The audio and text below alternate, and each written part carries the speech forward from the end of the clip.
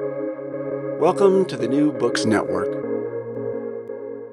Good morning. Thank you for joining me for another exciting episode of New Book Network's African American Studies podcast. I am your host, Katrina Anderson. Today I'm joined by Professor Philip Dray, who is the author of several books that focus on American cultural and political history. He wrote one book on Benjamin Franklin's scientific endeavors entitled Stealing God's Thunder. He also wrote a book on There is Power in a Union, the epic story of labor in America. Another of his books, At the Hands of Persons Unknown, The Lynching of Black America, won the Robert F. Kennedy Book Award and was a finalist for the Pulitzer Prize. He has been a recipient of generous support from the National Endowment of the Humanities and the New School Faculty Research Fund. He is also a fellow of the New York Institute for the Humanities at NYU. Professor Drake also serves as a professor in the New School of as a journalist professor in the New School. Today we will be discussing his new book, Lynching at Port Jervis, Race and Reckoning in the Gilded Age. Thank you so much for joining me today, Professor Dray. Thank you for having me. So, can you tell us a little bit about the book? Well, it's a kind of a micro history of a town in upstate New York called Port Jervis, which was a canal town, basically, and also later a big railroad junction in lower western New York in the 19th century.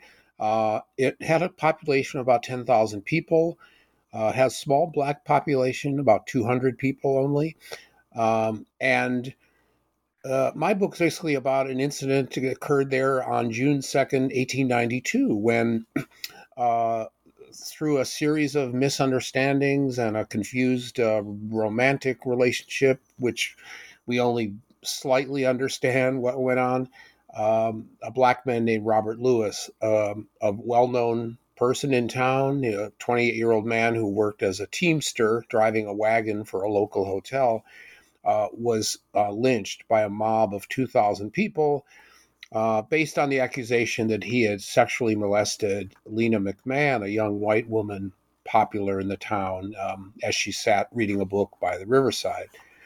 And from this incident came a huge uproar or outrage, really, because it was at a time when lynching was at epidemic levels in the American South, the lynching of African Americans.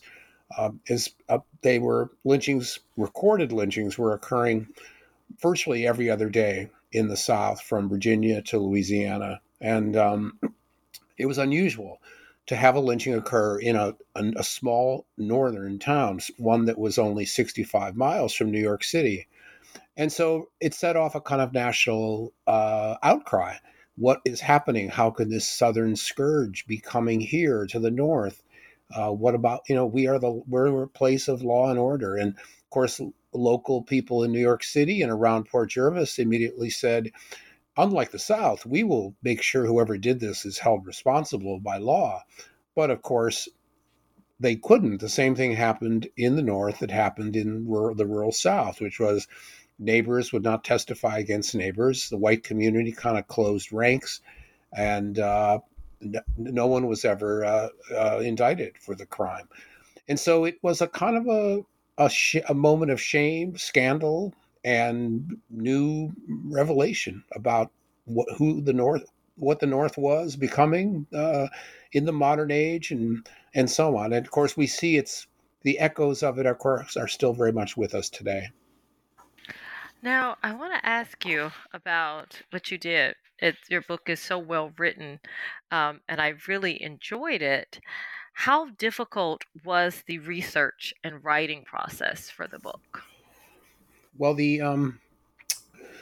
initially, the book, it's funny because when you write books, as any author will tell you, the book itself, the writing of it has a kind of a lifetime. And this one was similar in that when I began work on the book in 2018, people in Port Jervis were very resistant to talking about the lynching. Many of them, in fact, had never heard of it. It had been so buried in the kind of local oral history, if you will, that many, many people didn't even know what had happened or had never heard of this incident. Those who did kind of know about it were very reluctant to talk about it. And so at first, it was hard going. All I could go on really were the old local newspapers from the time. In those days before radio and TV, even small towns had often multiple newspapers. And of course, they covered this case extensively, even though they were not able or did not want to reveal all that they knew for fear of maligning the virtue of a young white woman and so on. There was a lot of information in those newspapers. But what happened was, when I talk about the lifetime of the writing of a book, is, of course, the summer of 2020 came and happened with the murder of George Floyd, Black Lives Matter protests all over the country. The one they call it the largest social movement in American history. And Port Jervis was no exception. There was, it's a small town and very conservative, with a very small Black population. Nonetheless, Black Lives Matter staged a huge march and rally in the town, which was peaceful and was awesome to see. And I was there, and it was sort of unbelievable in a way, because no one would have expected it just a year or two before. But my point is that changed everything. Then the culture of the town, the kind of white elders of the town, the aldermen and the mayor and so on, I think kind of woke up to the idea that this was something they needed to respond to and honor. And so in that atmosphere, a more openness about the lynching came forward. And so, long story short, what happened is the state of New York stepped in and agreed to actually put up a plaque showing where the lynching had occurred, explaining it. There's a essay writing contest for high school students in the town now about Robert Lewis, who was the victim of the lynching, and so on. And so everything in a way has shifted in terms of acknowledging this part of the town's past. And I think that happened not through my efforts so much as just the nature of the culture at the time. It has changed now. So I want to ask you, so my listeners can understand and give them some historical context, and this is a subject that you know a lot about. How and when lynching began. So how does it, just the whole idea of, of lynching, the practice, when did it begin? So listeners can understand what it is and, kind of get the context of everything that we're going to talk about. Well, of course, lynching actually, it's derived from the name of a man named Charles Lynch, who was a white magistrate in colonial Virginia, who during the Revolutionary War took it upon himself to punish Tories who came into his wheelhouse, so to speak, for various crimes. And of course, they were accused of being disloyal to the revolution and so on. And he would have them flogged. And after the Revolutionary War, some of these same people who'd been punished by Judge Lynch sued him and said he had no legal right to have done that. Well, the Virginia legislature heard the case and decided that, yes, he did, in the sort of upheaval of the revolution, he did have the right to kind of acclaim that he was in charge and to issue punishments for these disloyal Tories. Hence, lynch law became a synonym for a kind of summary justice, basically. In other words, justice that is not done through the courts or through any formal process, but rather administered casually, ad hoc, spontaneously, or even by design, but that it's extrajudicial, in other words. And so, of course, it flies in the face of the rights of due process and one's constitutional civil rights and so on. For many years in the early 19th century, lynching referred to non-lethal shaming punishments, tar and feathering, driving somebody out of town or carrying them there or whatever. That was the origin of that phrase, being ridden out of town on a rail. You would tie someone to a fence post and carry them to the outskirts and tell them not to come back. It was after the Civil War, though, of course, in the kind of cauldron of Reconstruction in the South, that you saw lynching take a turn, a much more lethal turn, because, of course, of the resistance among Southern whites to the newly freed and newly mobile, in many cases, black population. And so it became more deadly. And eventually, during Reconstruction, which of course there were many murders really of freedmen and freed people that were not recorded at all. We see beginning in the 1880s the beginning of recorded lynchings that newspapers were beginning to account for. And there's a kind of a strange irony there, which is that lynchings were always meant to be forgotten. They were meant to be something that's not recorded. There's no trial, no lawyers' arguments or anything like that, no verdict. So what happened, though, is the newspapers seized upon these events when they could document them as kind of as titillating and scandalous news. And so what there were reams of copy about these incidents, about lynchings. In that, the newspaper accounts, needless to say, most of this came from white-controlled newspapers, nonetheless formed the basis of a lot of what we know about recorded lynchings during that era. In fact, the Tuskegee lynching archives, Tuskegee being a black university in Alabama, quietly was collecting these newspaper clippings for decades and decades, so that when I came to write about lynching in near the end of the 20th century, this huge volume of these newspaper clippings was there in the archives. And of course, it was suggested right away to me that this lynching was not some occasional aberrational thing that just happened for God knows what reason, but rather an institutionalized pogrom of terror that reigned for many, many years across the South, and with numbers that were staggering. As I mentioned a minute or two ago, in 1892, the recorded high point, there were 162 lynchings of African Americans, which again is really about one every other day, really. And that type of level of statistic pertained for many, many years. You don't really have until the early 1950s a year without a recorded lynching in America. So if this gives you some background, at least certainly the context for what happened in Port Jervis in 1892, which was the very height of this kind of national awareness that there was this brutal, barbaric crime that was being carried out. And here it was suddenly spreading into what seemed to be kind of the home of, what was perceived at the time to be a more civilized part of America. And hence this panic arose. Right, and it's interesting, as I was reading the book, I was thinking about, Port Jervis in the 19th century. It's an overwhelmingly white community, as you noted earlier.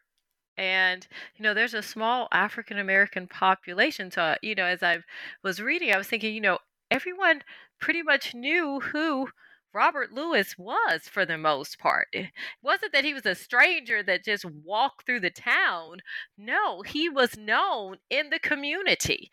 So it was kind of, it was like that jarring glimpse of it, of how these events, which we're going to get to and talk about. So let's talk about the main characters. So there's I see like this, there are three that are looming large in my mind right now. Um, Lena, Philip, and Robert Lewis. So first let's talk about who was Lena and who was Philip, and how that kind of sets up the stage in some ways where Robert Lewis unfortunately came into the mix of that. Yes. Okay. Well, Lena McMahon was a 22-year-old local woman. She was at that time the only child living at home still with her parents. Her father was a veteran of the Civil War, and she and her mother together ran a sweet store, a candy and ice cream store, right in a neighborhood in the north part of Port Jervis. She had grown up in the town. She was very well known. She was known for being sort of what they called a belle of the town. She was very attractive, very charming person, and well liked, as far as I know. She also was known a little bit for being kind of high strung. She had been adopted as a child out of an orphanage in New York City, and whether that had some. There was always something a little mysterious about her. She was sort of prone to kind of fits of forgetfulness and somewhat erratic behavior, despite all her many charms. Philip Foley was so into this mix comes Philip Foley, who was an out of town insurance salesman and apparently very dashing looking. He was older than Lena, maybe by 10 years or so. He came to Port Jervis on business and hung around and was introduced to Lena. Initially, her family supported the idea that he would court her. He seemed like a handsome fellow and, came from the big city and so on. But it soon turned out that he was sort of a grifter. He didn't pay his hotel bill. He was seen consorting with sort of characters from like the sort of saloon strip in Port Jervis. Remember, Port Jervis is a tough railroad town.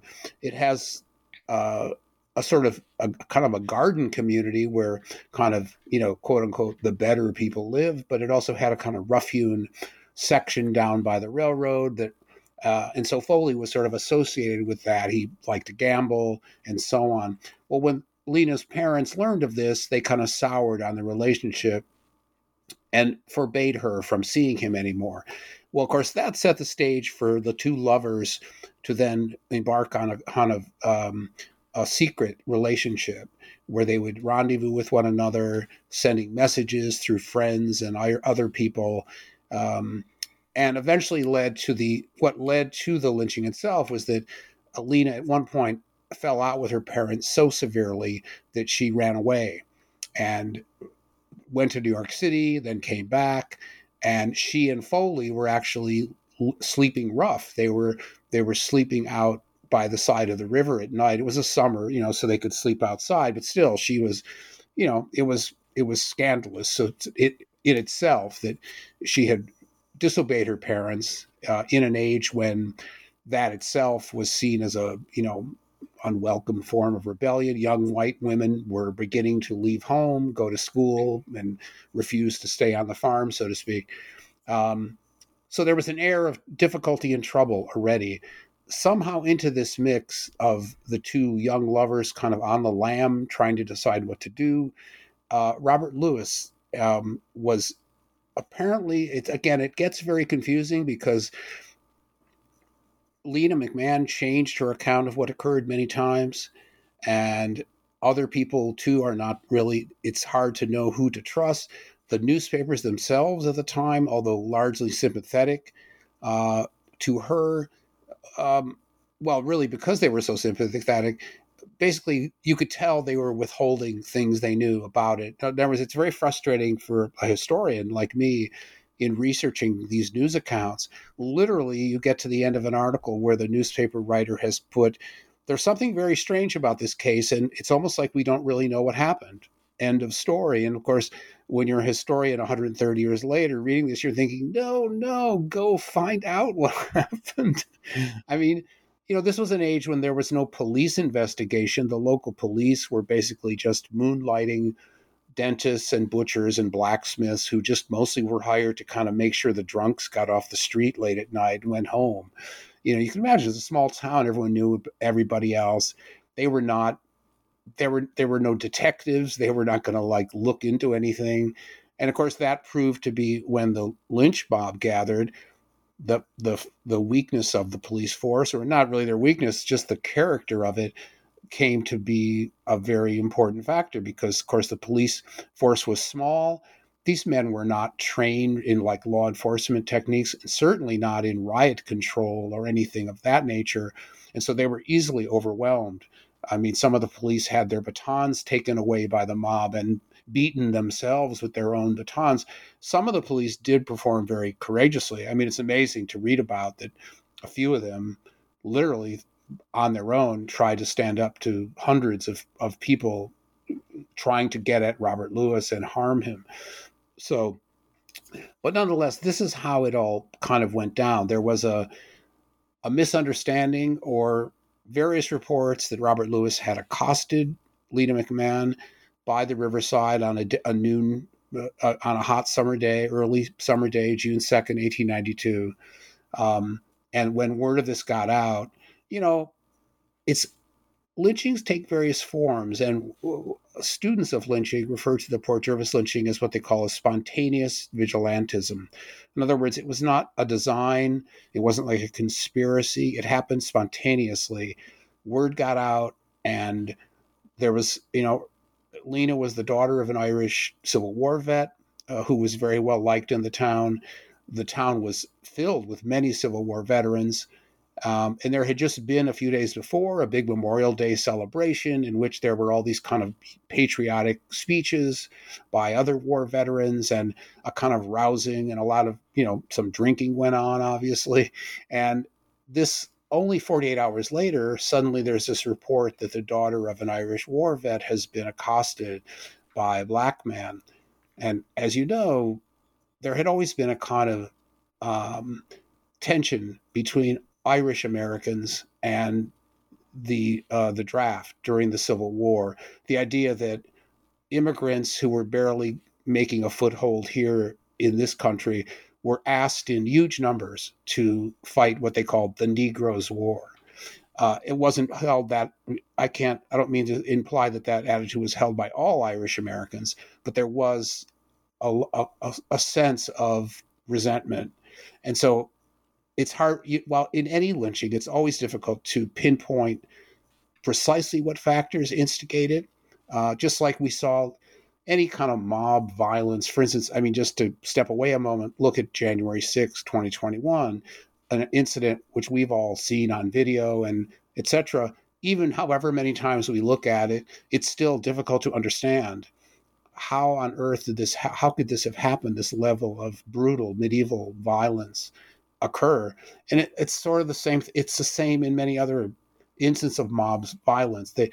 Once a spark is lit, a mob is very hard to reverse or deter, and people get swept up. There's some key players who are the most violent and determined. Many other people are just curious. They want to see what's going to happen. They're yelling encouragement. Others are just watching. They're amazed or whatever, but they're not going to go away. They're going to stay. So that's pretty much what happened. Word got out. A posse went after Robert Lewis and captured him. Initially, they did try to turn him over to the police so he could be locked up for his own safety, but that lasted all of about 30 seconds. The mob overpowered the police, tore him away, and marched him up. The original plan was to march him up to Lena's house so that she could identify him, but they never got that far. They got only up about 3/4 of the way, the corner of Main Street in Ferguson in Port Jervis.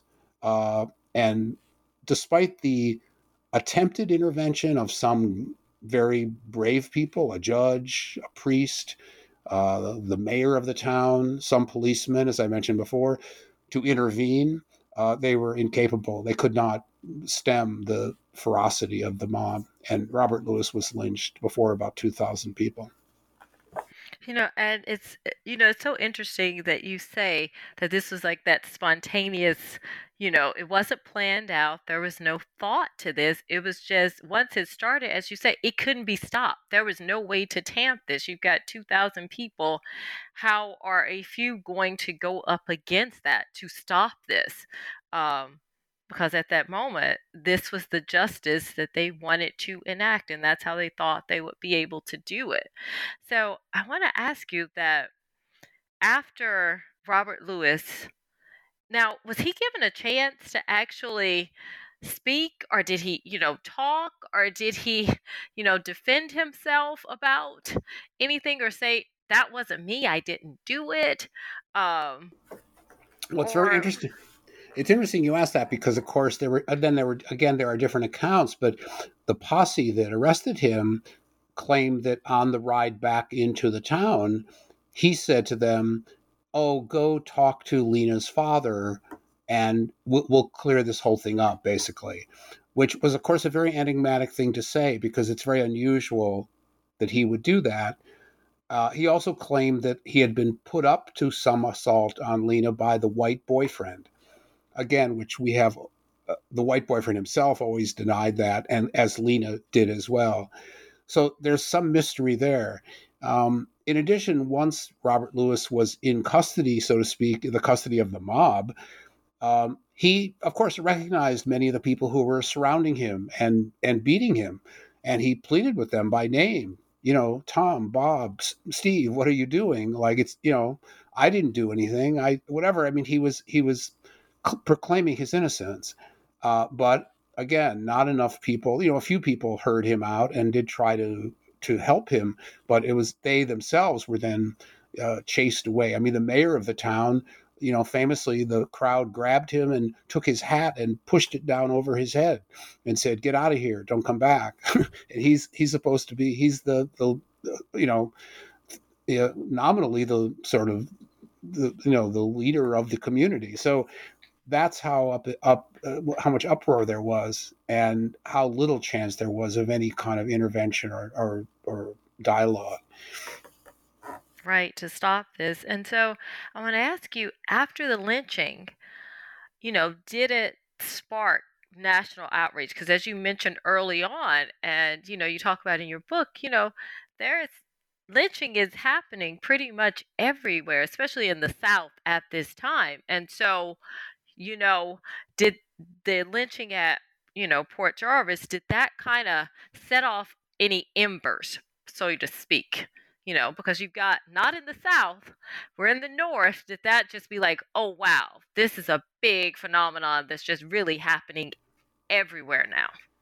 Well, it did. It was one of those things of, like, in terms of motivating incremental change. Yes, it certainly did that. It didn't change things necessarily overnight. As I said, it was a huge disappointment in many people's eyes, especially among jurists, that Orange County, New York, and New York itself failed to not only protect Robert Lewis, but then to also prosecute his killers. So afterward, there was kind of a walking away from the case in a certain way. There was a lot of regret and shame that the community and the state of New York had not been able to follow through and really do what was right. Perhaps the most interesting thing, though, is that very month, a woman named Ida B. Wells, who was a Black journalist from Memphis and who had just been she had just been driven out of her community for her writing against lynching. She had basically written in her paper in Memphis that lynching was based on a bunch of nonsense, or not nonsense, but rather like a lie, that Black men were assaulting white women. And she came out and said, look, if white men aren't careful, they'll be, they're going to end up sort of disparaging their own women. What she meant was that a lot of these relationships that were so offensive to white men were consensual relationships between Black men and white women. And indeed, Ida B. Wells, who came to New York then, she couldn't go home, and began writing about lynching for the New York Age, which was then the most prominent Black newspaper in America.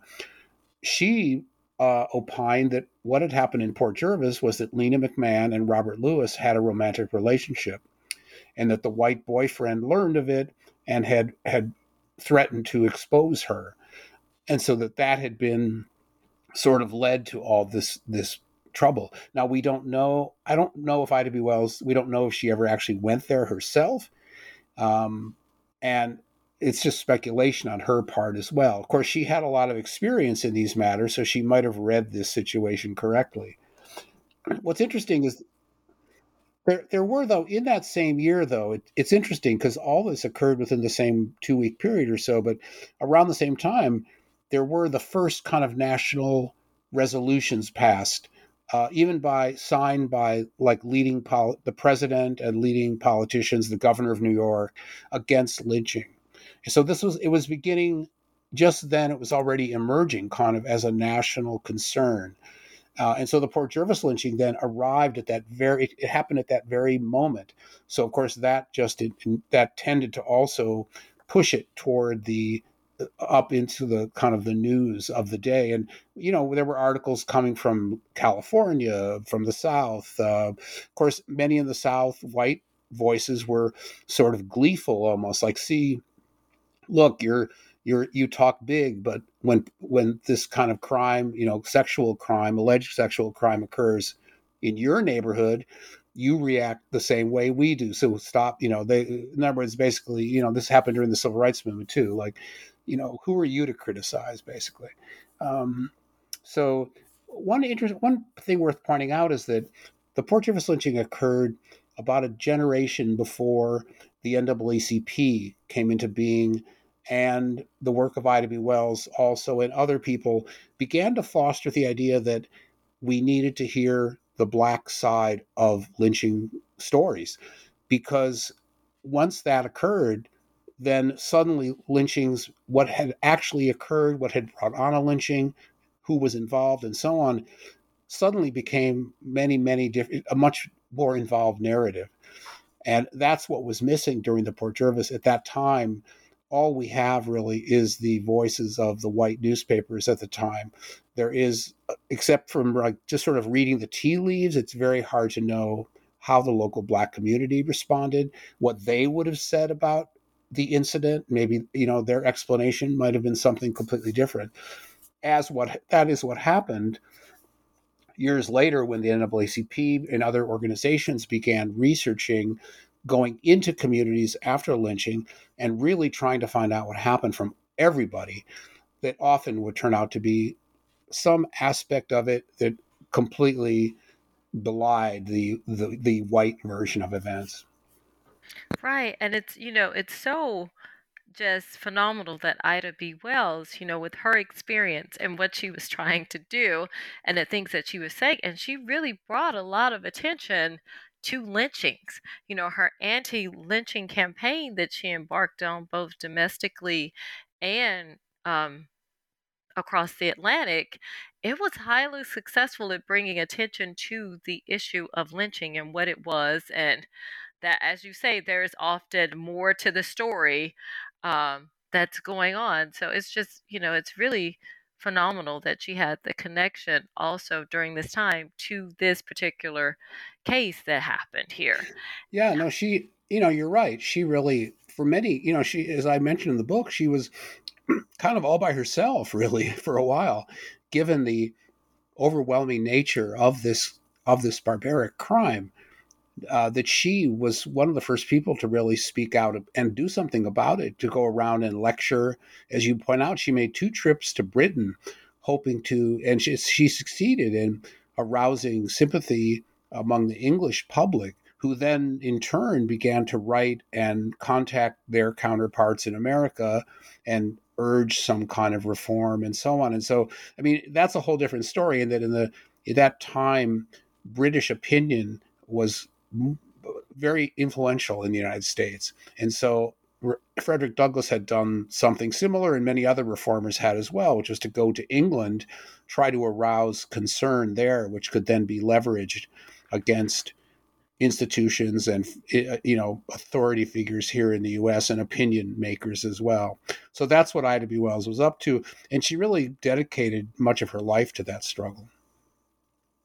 That she did. And so I want to ask, the looking at the concept of this happening in Port Jarvis, is it anywhere else, outside of the, you know, quote unquote, the South? This is not just a Southern phenomenon. So, were there other areas where these lynchings are occurring during this period? Because that's something I really enjoyed about the book, was that it took it, the spotlight away from the South some to say, no, this is not just a Southern phenomenon that it's occurring. Yeah, no, that's a good question. There were other lynchings in the North, and they occurred. For instance, there was one in 1911 in Coatesville, Pennsylvania. There were some in there was an incident in Duluth, far north Duluth, Minnesota, in 1920, and various other lynchings occurred in Ohio and Indiana and so forth, northern Indiana. Um, the It took a long time for there to be a sense that, in other words, the South was, because of the abundance of lynchings were occurring there, for many years, of course, was considered the place where lynch law really was an issue that was a towering problem and needed to be confronted, perhaps largely because, or somewhat because, the South is where the spectacle lynchings, for which lynching became very notorious, uh, for the most part occurred in the South.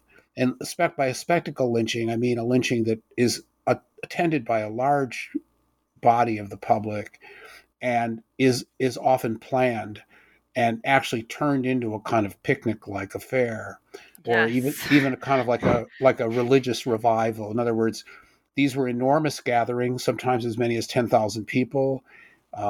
Special trains would be sent from, excursion trains from Atlanta or Chattanooga or Charleston to some rural community where a lynching was about to take place. The And there were newspaper, children.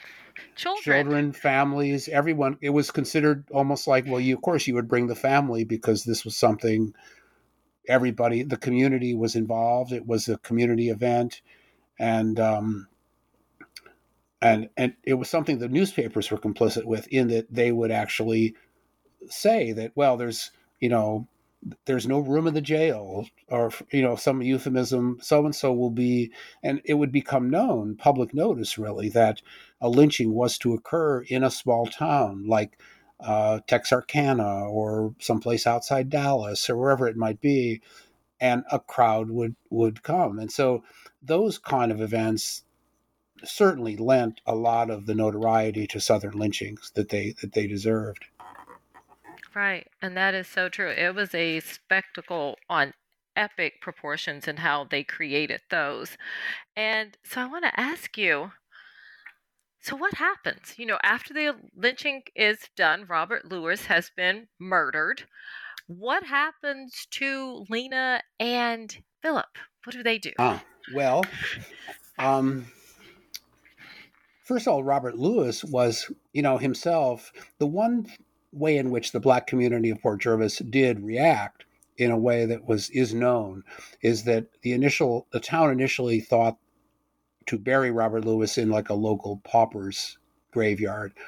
The Black community rose up and said, no, you're not going to do that because you've done such horrible things so far. We want him to have a proper funeral. And they raised money amongst themselves. And I believe the city of Port Jervis also chipped in to see that he received a proper funeral. And he was buried in the town's sort of scenic park-like cemetery, which is on a peninsula out in the Delaware River. But that was done because the Black community insisted on it. As far as Lena McMahon, she spent many weeks recovering from the assault on her, which has been described in other words, her injuries have been described as everything from not much at all to life-threatening, depending on whose account you're reading.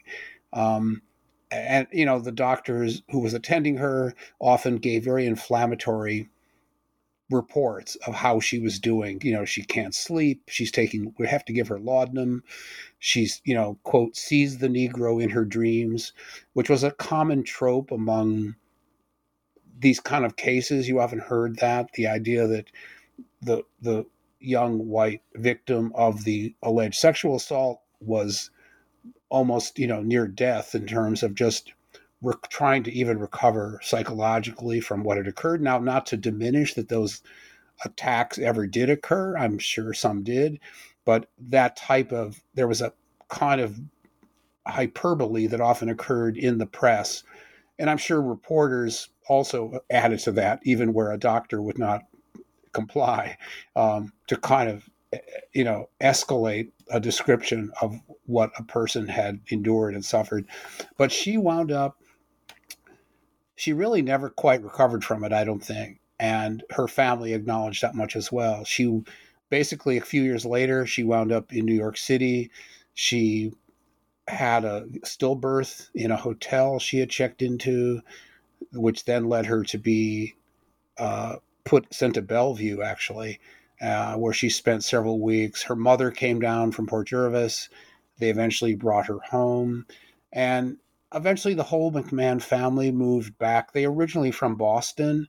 They eventually moved back there. They just got out of They couldn't, it was hard for them to remain in Port Jervis. I mean, to be honest, I often, my own speculation about the case is that Lena herself was kind of somewhat the driver of the events. That she was running away from home.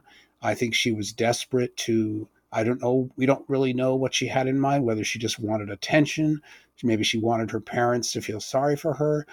I suspect somehow that there was a kind of a charade involved. That she staged some of this, or at least exaggerated it in a way without thinking herself the enormous what would actually occur. In other words, that I don't know what she expected to happen, but I don't think she could not have anticipated that this would become this the town where she lived would erupt into this enormous tragic and barbaric event, which would then bring about the castigation from the entire nation. I mean, this would have been well beyond her imagination, I think. And I think that's what, when the doctors and everyone said she's mixed up, she's recovering, of course they said, oh, it's because of what she endured with this assault on her. But I suspect it was because of what she felt she had done. I think she felt, sort of driven mad by it, that her actions, which I think were involving her love affair with Philip and her anger at her parents, and somehow this acting out had led to this incident with a man, Robert Lewis, who she may or may not have known. We don't know for sure. Just, I think that's what it was. It was that crushing realization that she had brought this on, this enormous catastrophe, basically. And so they did move away eventually, and she became, last I know, she was a music teacher. The census in Boston, I think in 1910, she was teaching music up in Boston. She passed away not too long after that. I don't think she lived a long time. But as to Philip Foley, he was put in jail, actually, in Orange County, at first for his own protection, because of course there was people who wanted to kill him too, because they felt that he had been this, somehow they understood in some way that they was not maybe totally articulated by anybody, that he had sort of brought this all about because he was a stranger in town. He'd come, he was kind of a fancy dude. He had, chatted up one of a young woman from the town and kind of misled her and exposed her to things that she should, that he did not protect her, act in her interests. At the same time, he was professing love for her and saying he wanted to marry her. So he was considered a kind of no-goodnik, and they eventually just found reasons to keep him in jail. They claimed he had been trying to blackmail the family, which he denied. But long story short, he did eventually, when he was released, he hung around for a while. He made himself unwelcome, and basically someone paid his bail, I think one of his brothers or something, and he just disappeared. And no one ever bothered to try to bring him back. I think they were just the county and the town of Port Jervis, they were so glad to be rid of him eventually, after several months of not only the lynching, of course, but also the enduring the articles and the case being rehearsed over and over again in the press. I mean, one aspect of this, of course, and this is true of a lot of towns where these incidents occurred, is that the enduring shame and the acknowledgement that your town, the very name of your town, is associated with this horrendous act of intolerance, is something that does not, it hurts more and more as time goes on. And so the Port Jervians were very eager at a certain point to put this in the past and move ahead, move on. And so getting rid of Philip Foley was a welcome change. I can imagine they just wanted to, put that incident that had, very, very severe ramifications, Robert Lewis, he lost his life behind them. If they could just kind of like blot that out and we just never talk about it. It happened, it's done. We just want to get rid of any type of remnants of what happened. Um, and Foley, he had another reminder of that. But it's just, you know, it's so, as a person who has lived in a town where an event occurred, and I'm sure you'll know this, Mobile, Alabama. Uh, yes, Michael Donaldson.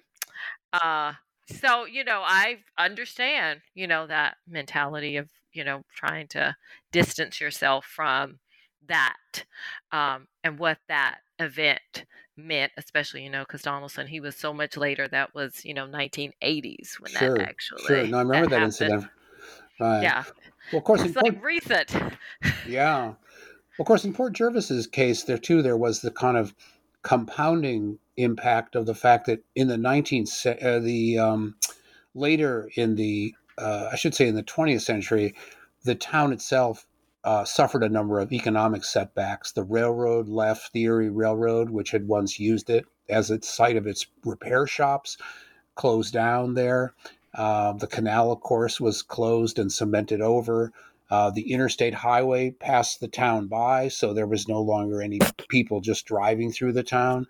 So you can imagine, it was a 19th century town that had once been quite prosperous, but now was kind of on hard times. And so I think the idea that, in other words, it was a place that it had a lot that it wanted to forget and move on. And I think the lynching of Robert Lewis was one of those things. And, that I'm sure it's fairly, the dust of history settles very quickly over things. And That if it one does. if one generation doesn't talk about it, then the next generation has never heard of it, and then on and on. And so you eventually a kind of silence, comes to be, and that's kind of what I found when I first went there. Was it just very little awareness of it, very little interest in talking about it, and so on. And maybe that's true of a lot of different places where these kind of things have taken place.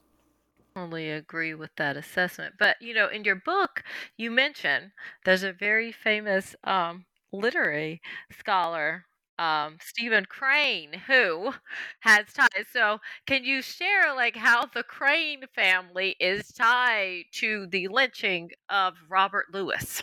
No, that's an interesting sidebar. Is that one of the? I mentioned that there were some heroic people who did try to save Robert Lewis, and one of them was a local judge named William Crane, who was the older brother of Stephen Crane, the famous novelist who wrote the book *The Red Badge of Courage*.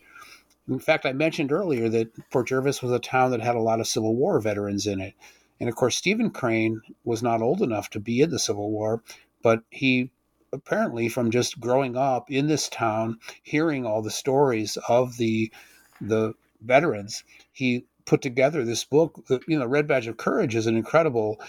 It's considered one of the greatest books about the Civil War, yet written by someone who never saw it, was not there.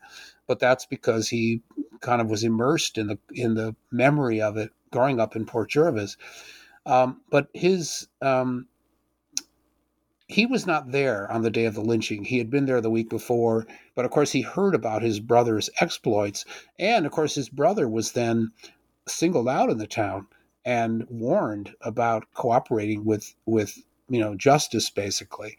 And he sort of did and didn't a little bit. I mean, William Crane, he testified against some of the people he knew who had taken part, but then later he kind of backed off a little bit, and maybe he saw the sort of like, futility of trying to actually bring these people to justice. But Stephen Crane, the younger brother, was much taken with this account, and he did not write about it right away, but lynching became a kind of like mob violence, and lynching became a kind of motif in Stephen Crane's work. It surfaces in several of his short stories. And eventually he died very young, Stephen Crane. He was not even 30. But his last work turned out to be this interesting novella called The Monster. And what it is, it's set in a small town, which is Port Jervis, basically. And it's a kind of allegory of the lynching story, because it's not about a lynching literally, but it's about a popular young black man who lives in the town. He's a coachman. He works for a wealthy doctor. He's well known in the community. He has a fiance. He's someone who is kind of looked up to by many people. There's the son of the doctor is they're very much good friends and so on. But what happened is there's a fire in the doctor's laboratory, and the young boy is endangered. And the black coachman runs into the house and rescues the boy, saving his life, but in doing so is disfigured himself terribly by the chemicals that were in the doctor's laboratory. Well, he then becomes a kind of pariah in the town, because even though people think of him as a hero, they don't want him around because he's horrible to encounter. He frightens people by his appearance. He begins to act kind of strangely because he's being so shunned, and also enduring this kind of lingering physical rehabilitation from his burns and injuries. And he becomes, and of course, Stephen Crane's use of the term "the monster" is itself, he's doing that on purpose, because monster was the term that was often applied to black men accused of sexual crimes. Even in Robert Lewis' case, the monster, a monstrous assault and so on, the black monster and so on. And that was kind of a journalistic trope of the era. So Stephen Crane is taking that, but then applying it, turning into kind of like a gothic horror story in a way about a hideous person in a community.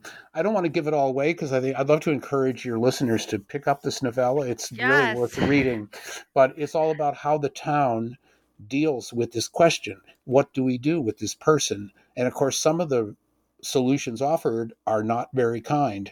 And those people who defend him, at one point, the doctor whose son was saved says, what could you expect me to do? I cannot bring harm to this man because of all he's done for me. Whereas his fellow citizens are like, well, but still he can't stay here. He frightens the women, he frightens the children, and so on and so on. So it's how a small town deals with these issues of intolerance and so on. And I recommend it. I'll say no more. but yes. It's also, what's interesting about it too is that it's an interesting, considering that the Robert Louis lynching itself was so little documented and talked about for many, many years. Stephen Crane's short story, The Allegory, becomes in a way a kind of literary representation of it. It's like literature telling us history through this sort of story that is much kind of contorted in a certain way, and yet is really telling the same story. In fact, even some of the characters in The Monster, even the novella, are recognizable as like Lena McMahon. In other words, a young Irish woman flees in terror, whatever it would be. It's kind of very recognizable that this is the very community that we're talking about. And so that is an interest. That is the last chapter in the book that I wrote. And it's kind of itself an interesting coda on this entire history and how it's remembered, I think. I want to ask you, do you think that Robert Louis, was there ever justice for him? Well, I mean, of course, no, really. I mean, he was a promising young man in a way. He was an avid fisherman. He liked to go ice skating on the canal. He had this ambition to go to New York. He wanted to go out, get a job on an ocean-going ship. He had plans. His father had been a very well-liked, actually a black Civil War veteran who lived in Port Jervis, who was a very popular man, who was like quoted in a lot of the newspapers of the 1880s. They quote Robert Louis's father as, what's your opinion of he was someone who was kind of a raconteur, told stories and was well liked. And so his son was well known as well. And yeah, we don't know. And of course, his life was cut short. He had no chance then to pursue these interests. And so in that way, he never did receive justice. The only thing I'll say is that, of course, it's been for what it's worth, in some small way, the last few years have been, we've seen Robert Lewis. The town of Port Jervis knows his story now and knows who he was. His image appears on a mural that's down at the local railroad station. I never would have thought I'd ever see that in a million years when I first went there. But, and, as I said, it's the students in the local high school study his story. I'm actually going this weekend. There's going to be like a tour. People are coming from Pennsylvania to go on like a tour of Port Jervis and visit various civil rights related sites. And of course, the site of the lynching of Robert Lewis, and people will be learning and talking about his story. And so in that way, there is a kind of historical acknowledgement, I guess you might say, a commemoration. I think what would be great to see, and of course people are working on this in Port Jervis, is that perhaps the greatest tribute to Robert Lewis would be that if the town could develop better relations. In other words, the town has historically suffered from kind of a not having the most kind of like evolved like community relationships, I don't think, among different factors of the community. And I think that would be great to see if it was possible that even the commemoration of this terrible incident would somehow help to foster dialogue and more getting together, basically, among the different disparate groups who now live in Port Jervis. Yeah, I think that would be something that would be nice, for this horrific event to actually, bring people together X amount of years later. So I want to ask you, and you alluded to this earlier, do you see kind of like any contemporary reparations as to what happened at Port Jarvis? You mean reparations? In other words, like actions that would be... Yes. I think that's actually going on throughout the Hudson Valley in New York right now. In other words, there's been this kind of the acknowledgement of, there was not only the lynching of Robert Lewis, but there was another lynching that occurred in Newburgh, New York during the Civil War of a man named Robert Mulliner. And both of those lynchings have now been acknowledged and commemorated by the state of New York with plaques and that sort of thing. And it's become, these are topics that are taught and shared by the communities. But much larger than that, it's the idea that the Hudson Valley and New York itself was very much a slave society during the colonial era up until the early 19th century is something that was not well known. And that kind of corresponds to the idea that of my book, which was that, here was something that happened in the North and everyone was so surprised. It's also come as a surprise, I think, to a lot of New Yorkers that New York was a very large, the number of enslaved people in New York City and state was quite large at the time.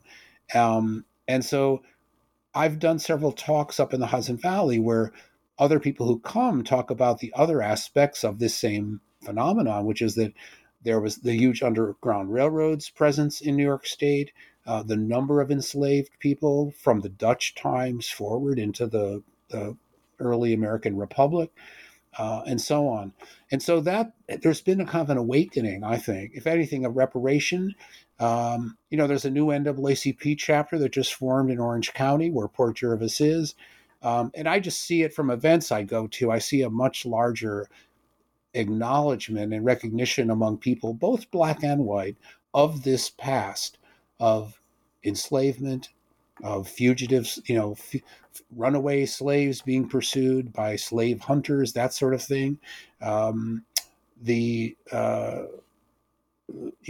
Racial violence of one kind or another, the New York draft riots of 1863, which very much involved kind of a racial issue involving, again, the resistance to being conscripted into fighting the Civil War and so on.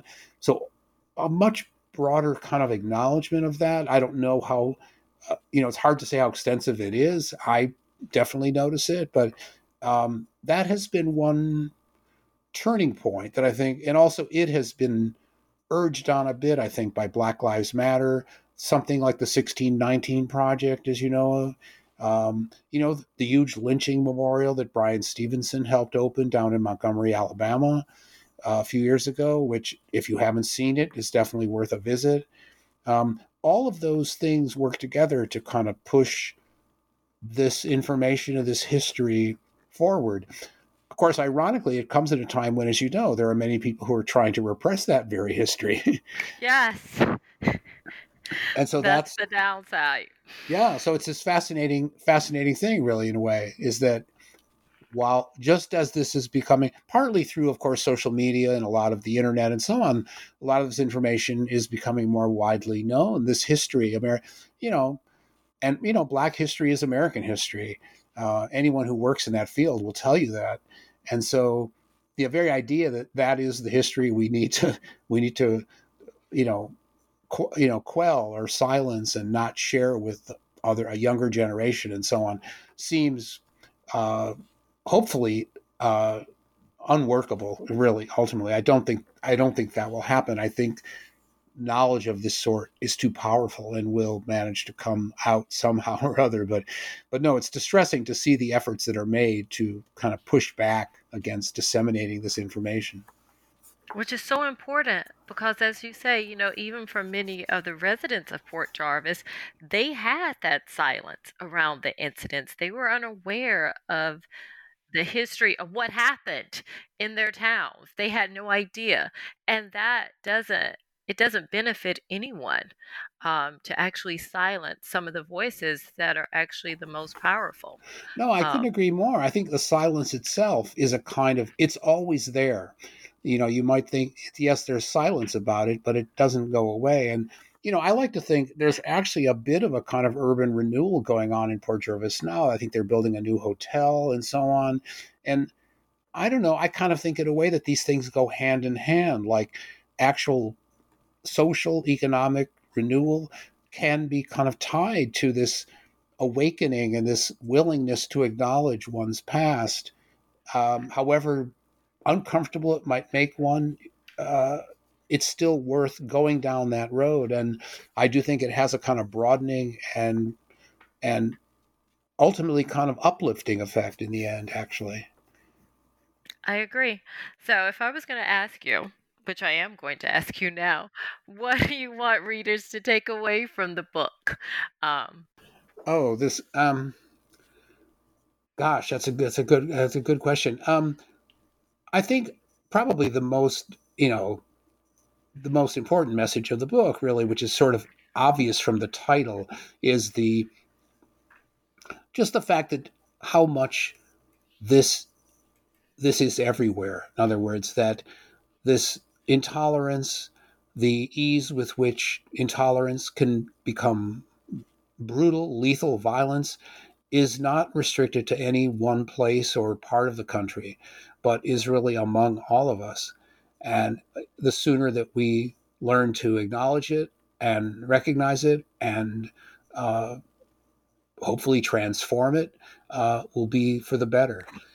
I guess in a nutshell, that's sort of the message of the book. Even the title, "A Lynching at Port Jervis," was a headline, and it in its day it was a kind of, oh, that was a startling declaration, basically, and so that's kind of the message of. I know. I mean, it's a phenomenal book. Thank you so much for joining me today, Professor Dray, to discuss it.